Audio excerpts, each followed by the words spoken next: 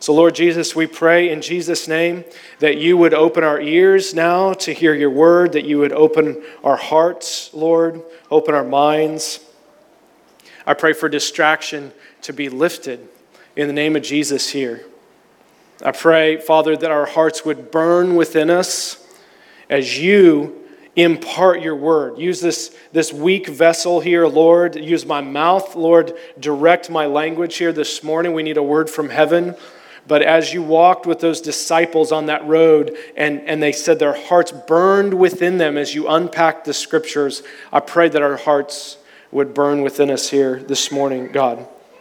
I pray that we would understand more about you in us, the mystery of Christ in us, because of what we're about to do here as we look into your word.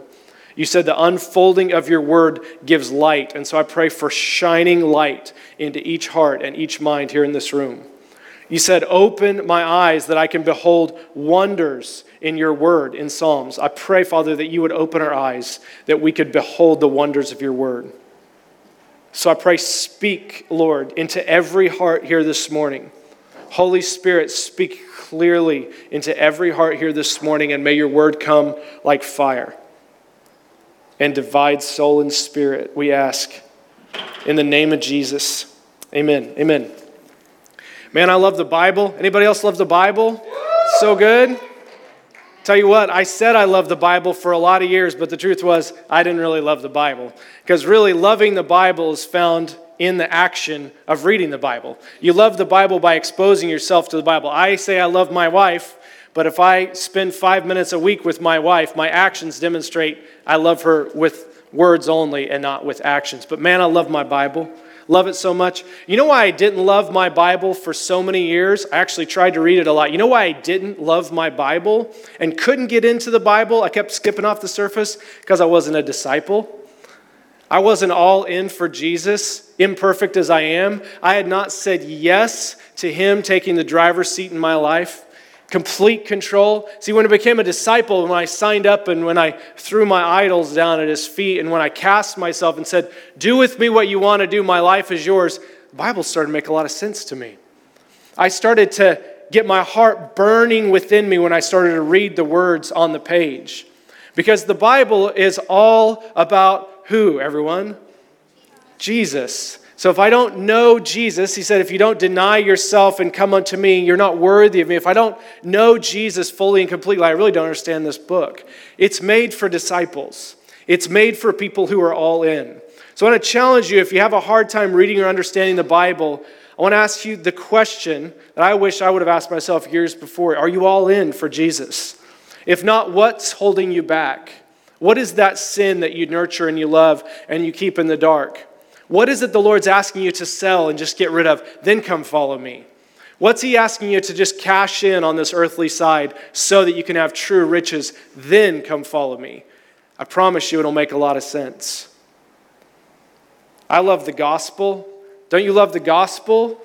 The gospel is glad tidings. It's the good news. I'm so thankful that my grandma and grandpa, my daddy's mom and dad, 50 years ago, sitting in First Baptist Church a few miles from here on Central, heard the gospel preached. And in their 40s, they walked the aisle of that Baptist church and they gave their life to Christ at the altar and they got baptized. And so does my daddy as a teenager. I'm so thankful that the dad, as imperfect as he was, made the gospel the central point of his life. And it was handed down to me. I'm so thankful that Christ revealed the power of God through his gospel to my family and my forebears. Romans chapter 1 says that. The gospel is the power of God to all who believe. But this morning I want to take just a few minutes and take you through a refresher course, Christianity 101, and then take you into a practical application of the Sermon on the Mount that's been burning on my heart here this week. And quote from my dear friend Oswald Chambers. The gospel is, yes, the power of God for all who believe. It saves us from hell, but also the gospel, Jesus Christ and what he did is able, Hebrews chapter 7, to save us to the uttermost. He does not just save us out of hell and into heaven. He saves us deep down inside. through and through. He saves us from being harsh with our tongue. He saves us from addiction. He saves us from unholiness. He saves us through and through, completely to the uttermost. Because the gospel is not just the power of God to all who believe. In Romans 1:17, it says, the gospel, in it, the righteousness of God is revealed. So there's a revelation that God wants us to understand from the gospel, and that it's his righteousness from first to last. The righteousness by faith from first to last, or from faith to faith. And faith in who? Well, the righteous will live by faith in Jesus Christ. So the gospel is believing in Jesus that one initial time whereby we're saved for eternity. And the gospel is believing in Jesus today for my righteousness. And tomorrow morning for my righteousness. I'm believing in Jesus and his life in me. I believe that I no longer live, Galatians 2:20, but it's Christ who lives in me. The gospel is good news once, and the gospel is good news and today and forever from here on out. Because Jesus Christ paid the price that I could not pay, and now he's actually living through me for God. So the Christian life is no longer on me to pull off, but on the life of the Son of God. Philippians chapter 3, Paul says it this way. I want to be found in Christ, not having a righteousness of my own that comes from the law, a righteousness that's seen outwardly, but I want a righteousness which is through faith in Christ. This is the revelation God's talking about. The righteousness of Christ revealed, the righteousness that comes from God on the basis of faith. Because Jesus Christ is the Alpha and he is the Omega. He's beginning and the end. He who started a good work in me when I said yes at 7 years old, in that office my daddy prayed the salvation prayer with me, is he who's going to bring the work to completion when I die. Maybe in 2053. I don't know. I'll be 70. We'll find out. But I want Jesus Christ to be living through me every day. That's my desire. That's what Paul's desire was. That's the good news of the gospel. I have access to his perfect life today. Jesus Christ. Somebody go with me to Matthew chapter 1. The very first verse of the New Testament. Somebody with a good, loud voice, read that out, will you? Matthew 1:1. Super loud. This is the genealogy of Jesus, the Messiah, the son of David, the son of Abraham. There we go. Revelation chapter 22, 21. Last sentence of the New Testament. What do we have there? Somebody yell it out.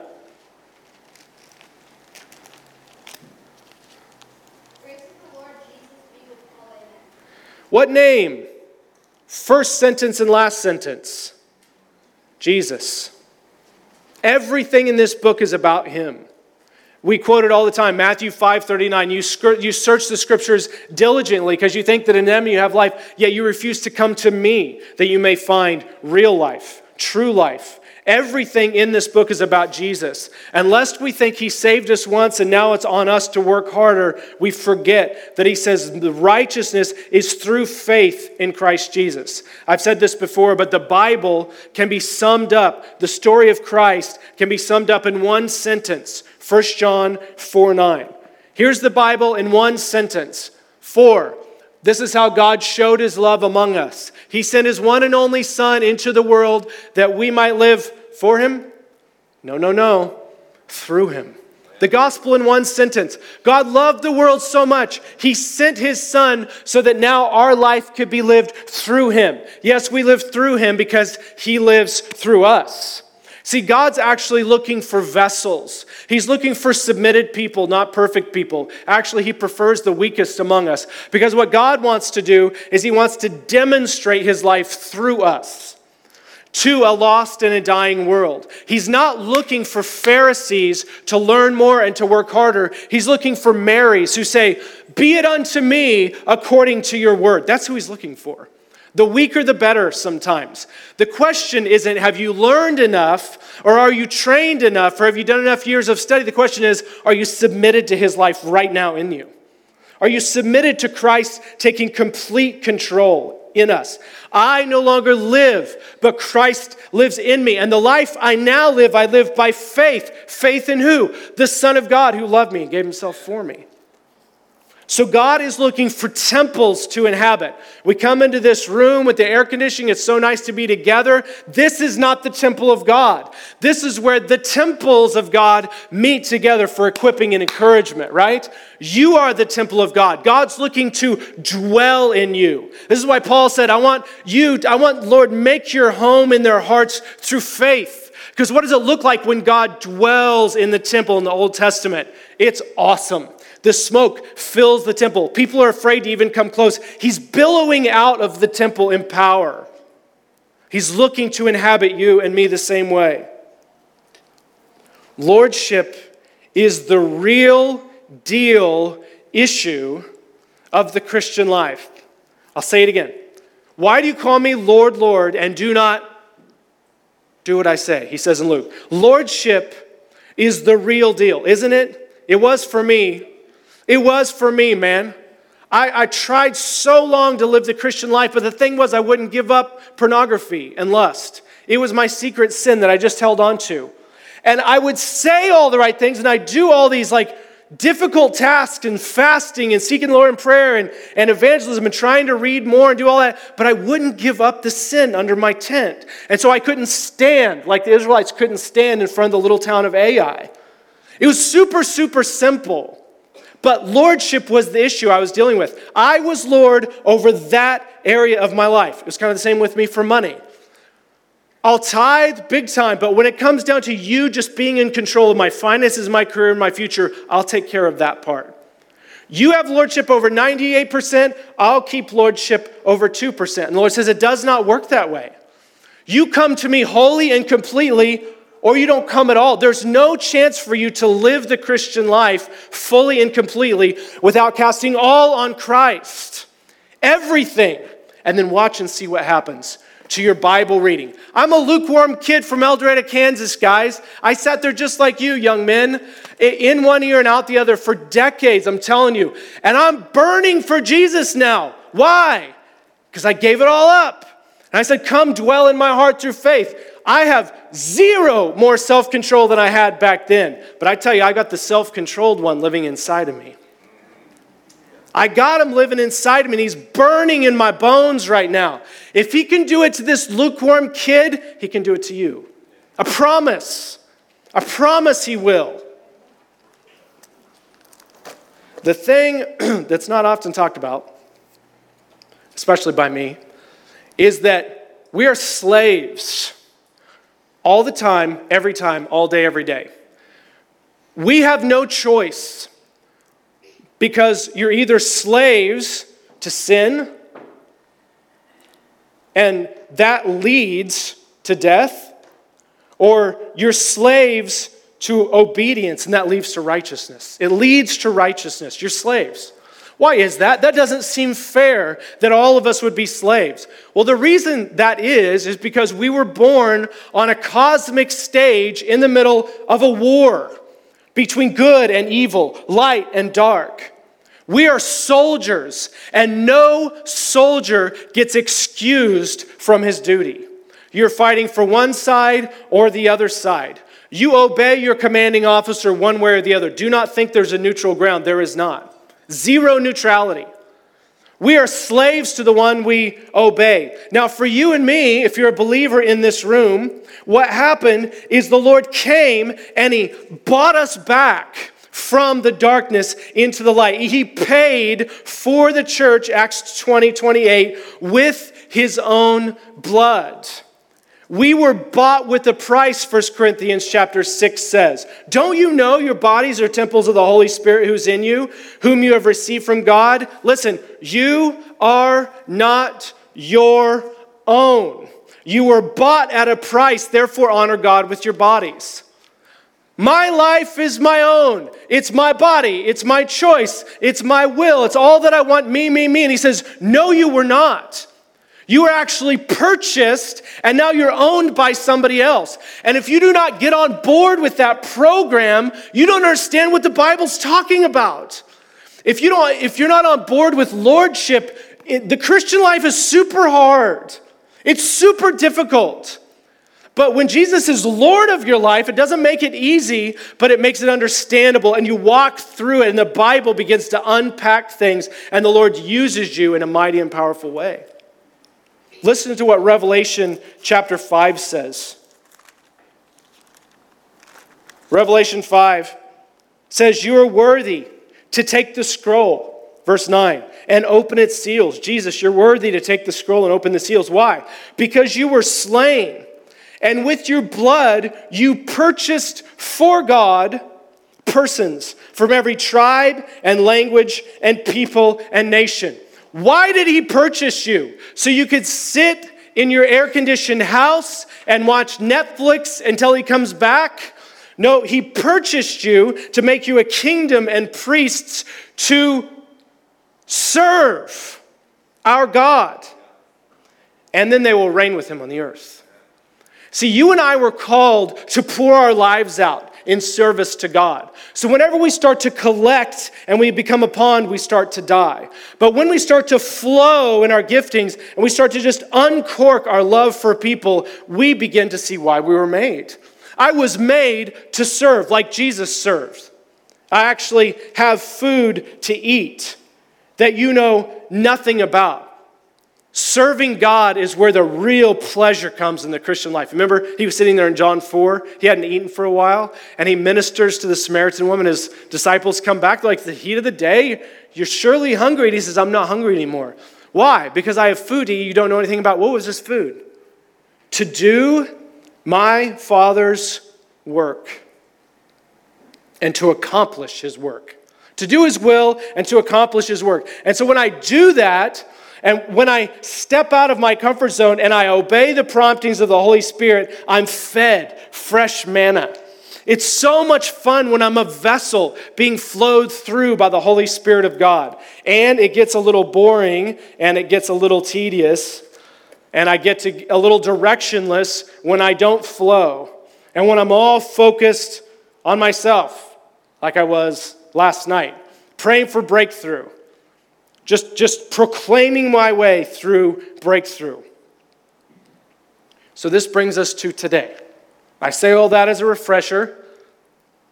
This brings us to our need today. What is our need today? As Christians, Sam has said this for years, our problem is that we're just not very spiritual. That's the truth. Paul says, "I want to address you as spiritual people, but you're still carnally minded." You got arguments and you got contentions and strifes and all. It doesn't mean you're carnally minded. I want to address you as spiritual people, but you need milk, not solid food. I want to address you as spiritual who are eating the meat of the work. The problem in the church is we're not terribly spiritually minded. And so the Lord Jesus wants to have us live in the reality of kingdom of heaven all day, every day. The kingdom of heaven with a doorway that's open to it, where Jesus is all in all. Where in the kingdom of heaven, we own and possess nothing in ourselves, and our lives are not precious to us anymore, but all is considered rubbish except for knowing Christ Jesus. What freedom that is to live in that place in the kingdom of heaven. And Jesus says, when I can get people living there, when I get them living in that place of freedom, man, you just watch out. One will put 1,000 to flight. What freedom.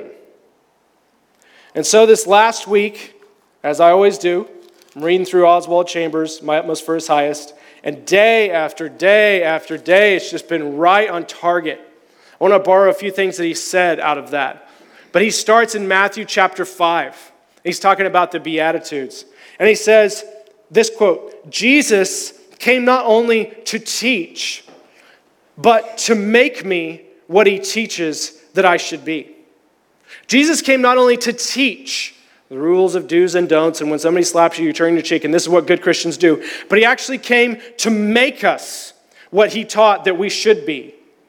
His redemption was to put his same nature, the nature that ruled his life, within me. His redemption came so that I could get the nature of God, very God, inside of me. I'm a new man. I've been born again. I have a different nature now inside of me. So therefore, the first principle that Jesus teaches on in Matthew chapter 5, right out the chute, he says, "Blessed are the poor in spirit, for theirs is the kingdom of heaven." The first principle in the kingdom of heaven is being poor, meaning having nothing within myself.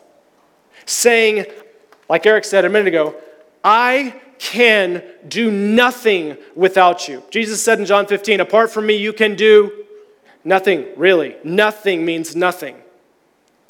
The first principle, like Paul, is to say, I'm convinced that nothing good dwells in me apart from Christ. How are you doing with that? How are you doing with that? Because if you're like me, you're like the lust and the pride and the greed and the anger, all that. I know that's not good, but I still got some good qualities. I got some devotion. I got some faithfulness. I give. And Jesus says, nothing in you is good apart from me. When we finally believe that we are actually poor, then we're blessed. Blessed are those. It means blessed, happy, fortunate. To be envied are those who have nothing in themselves. Those type of people are the ones that get looked at and say, wow, they are free. They have nothing inside of themselves. Consequently, those people walk in more authority and power. Because they know they're not going to pull this off unless God pulls it off through them. And so the power of God likes to manifest and dwell on weak people. He tabernacles over them because he gets all the glory from a weak life that's open to him. The poverty in spirit is the doorway to the kingdom life. It's the first place. And he says the knowledge of our own poverty is what brings us to the proper place where Jesus Christ accomplishes his work. The knowledge of our own poverty gets us into the right position. What's the right position? Well, it sounds like this. You work out your salvation with fear and trembling. You work out your own salvation, each of you, with fear and trembling. For, in the right place, it is God who works in you to will and to act in order to fulfill his good purpose. The knowledge of our poverty brings us to the place where I'm saying, I want my salvation worked out, but God, you're the only one that can do that through me today. Will and work in me to accomplish your good purpose as a vessel today.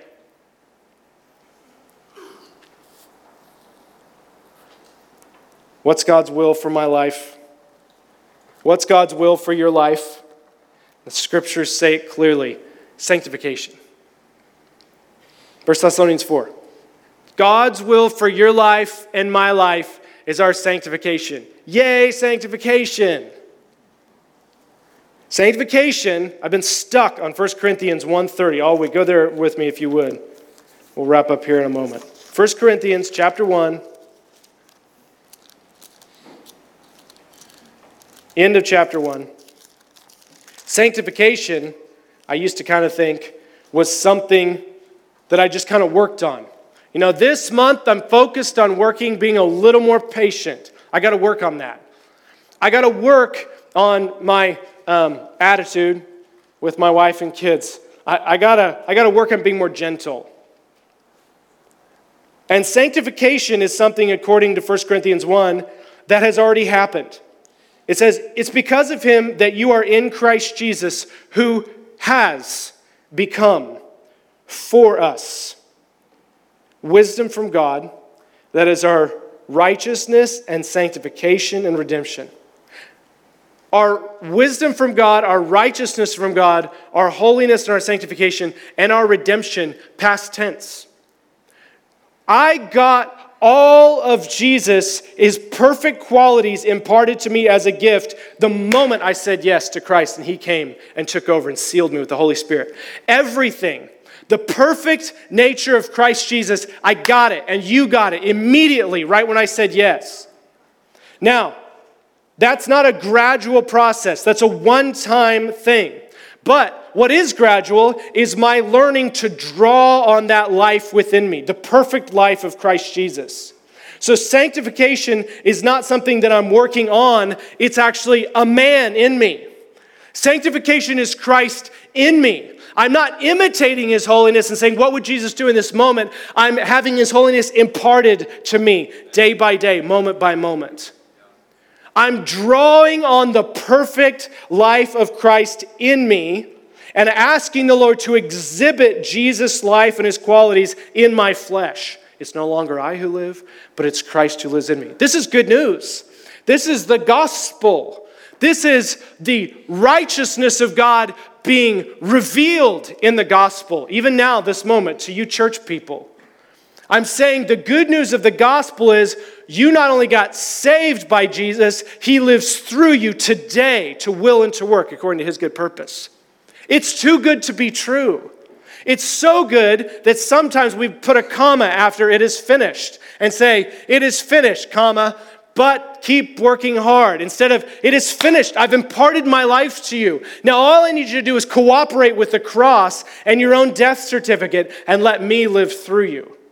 That's it. So, the perfect, loving, joy-filled, peace-filled, patient, orderly, kind, good, gentle, faithful, self-controlled life of Jesus is at my disposal right now. One more time. The perfect, loving, joy-filled, holy, peace-filled, patient, orderly, kind, good, gentle, faithful, self-controlled life of Jesus is at my disposal right now. I, in Christ Jesus, do not have a self-control problem. I am completely and thoroughly self-controlled in Christ Jesus. Now, in my flesh, I'm a wretch, and I got major issues. But what I do is not set my eyes on my flesh, but I set my eyes on Jesus and say, right now I invite you into this moment, Lord Jesus. Sanctify, change, Lord Jesus. Exhibit your characteristics through me. I don't want to look on that. I want to look on you. And he begins to change us from the inside out. The Sermon on the Mount in Matthew 5 is humanly impossible, and that's the entire point. The entire point is not to stack up this list of rules that only super spiritual monks can get to. He's like, no, this is what it looks like when I'm manifesting myself in your life. Blessed are the poor in spirit. Blessed are the peacemakers, for they'll be called sons of God. So it's not a pie in the sky, unattainable thing. Because when he comes to us, he changes us inside. He changes our heredity out of Adam and into Christ. He changes our source. And all of the demands of the Sermon on the Mount are not put on me anymore. They're put on Christ within me. Can he stand up under the demands of the Sermon on the Mount? You better betcha he can. And more so. Jesus Christ alone can stand up under the requirements of God's holy life. This is a picture of what God wants to do in each one of us. So, this last week, 2 weeks ago, I was sitting in a meeting with my staff, one of our service companies, and I chose to badmouth a competitor in front of everybody. Staff of maybe 10 people, 9, 10 people. And something came up about our competitor, and I said, rah, rah, rah, rah, rah, we're better, yada, yada, yada. Just about 2 sentences, and right after I did, I was like, ooh, that was a bad, not only that was a dumb leadership thing to do, that was like a bad, like it grieved the Holy Spirit in me to do that. And I didn't think much about it. And so we went on, 2 weeks later, we get a customer who just railed on Facebook about everything we did wrong and how much they hate us and what a horrible company we are. And then it became like a hate fest, and everybody jumped on board, and there's this opinion, because Facebook is so great, right? It just fosters love and approval. And so, and it became this big deal.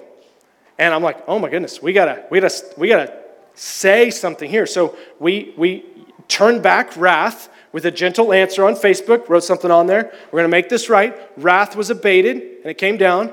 I'm like, yeah, the scripture works. The blessed are the peacemakers, for they're sons of God. And then the Holy Spirit brought back to my mind, God will not be mocked, what you sow, you will reap. Because on this Facebook thread, my competitor, who I had bashed in a small meeting, went off and started bashing us in front of thousands of people on Facebook and accusing my character and everyone else's character that works for us. And I realized in that moment that what I had done publicly, I sowed a seed publicly, he had done in like measure publicly on his end. He's not accountable to the Lord like I am. But I got a little bit of a spanking in that moment. But what I realized in the midst of that was even in my dumb mistake, even though I had said what I said publicly in that group that I have to repent for, and I was bearing the consequences back in my life on a public platform, the Lord still met me there. And his life did something to that upset customer who I got the chance to visit with that week. And in showing her, she was so angry and cussing about it, and showing her the love of Christ, it just broke her heart. And she started to weep and weep and weep. And talk about how her husband had just died a couple of years ago, and she just needed the love of the Lord in her life. And the Lord Jesus' life through us in that moment won. The Lord Jesus in us did something supernatural. What was natural is we start to fight it out on Facebook and there's a division and we hate them and they hate us. What's supernatural is Jesus comes in, he's like, no, even in the midst of your mistakes and her mistakes and the whole thing, I want to bring the kingdom of heaven into this simple situation about a plumbing repair. I want the kingdom of heaven to come in, and I want you to release the life of God into her life. So that's what we're doing. We're blessing her. We're blessing her. And the wrath is abated. See, the Lord wants us to live in this place. This is a higher level. We are seated in Christ Jesus in the heavenly realms, and all these things on earth are under our feet. The Lord says, live in that place. Trust me. Let my life come through you. And sometimes it does feel like we're dying inside, and that's a good thing for our flesh to die.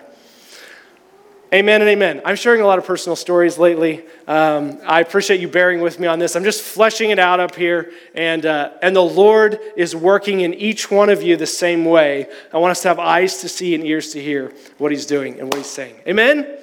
Amen.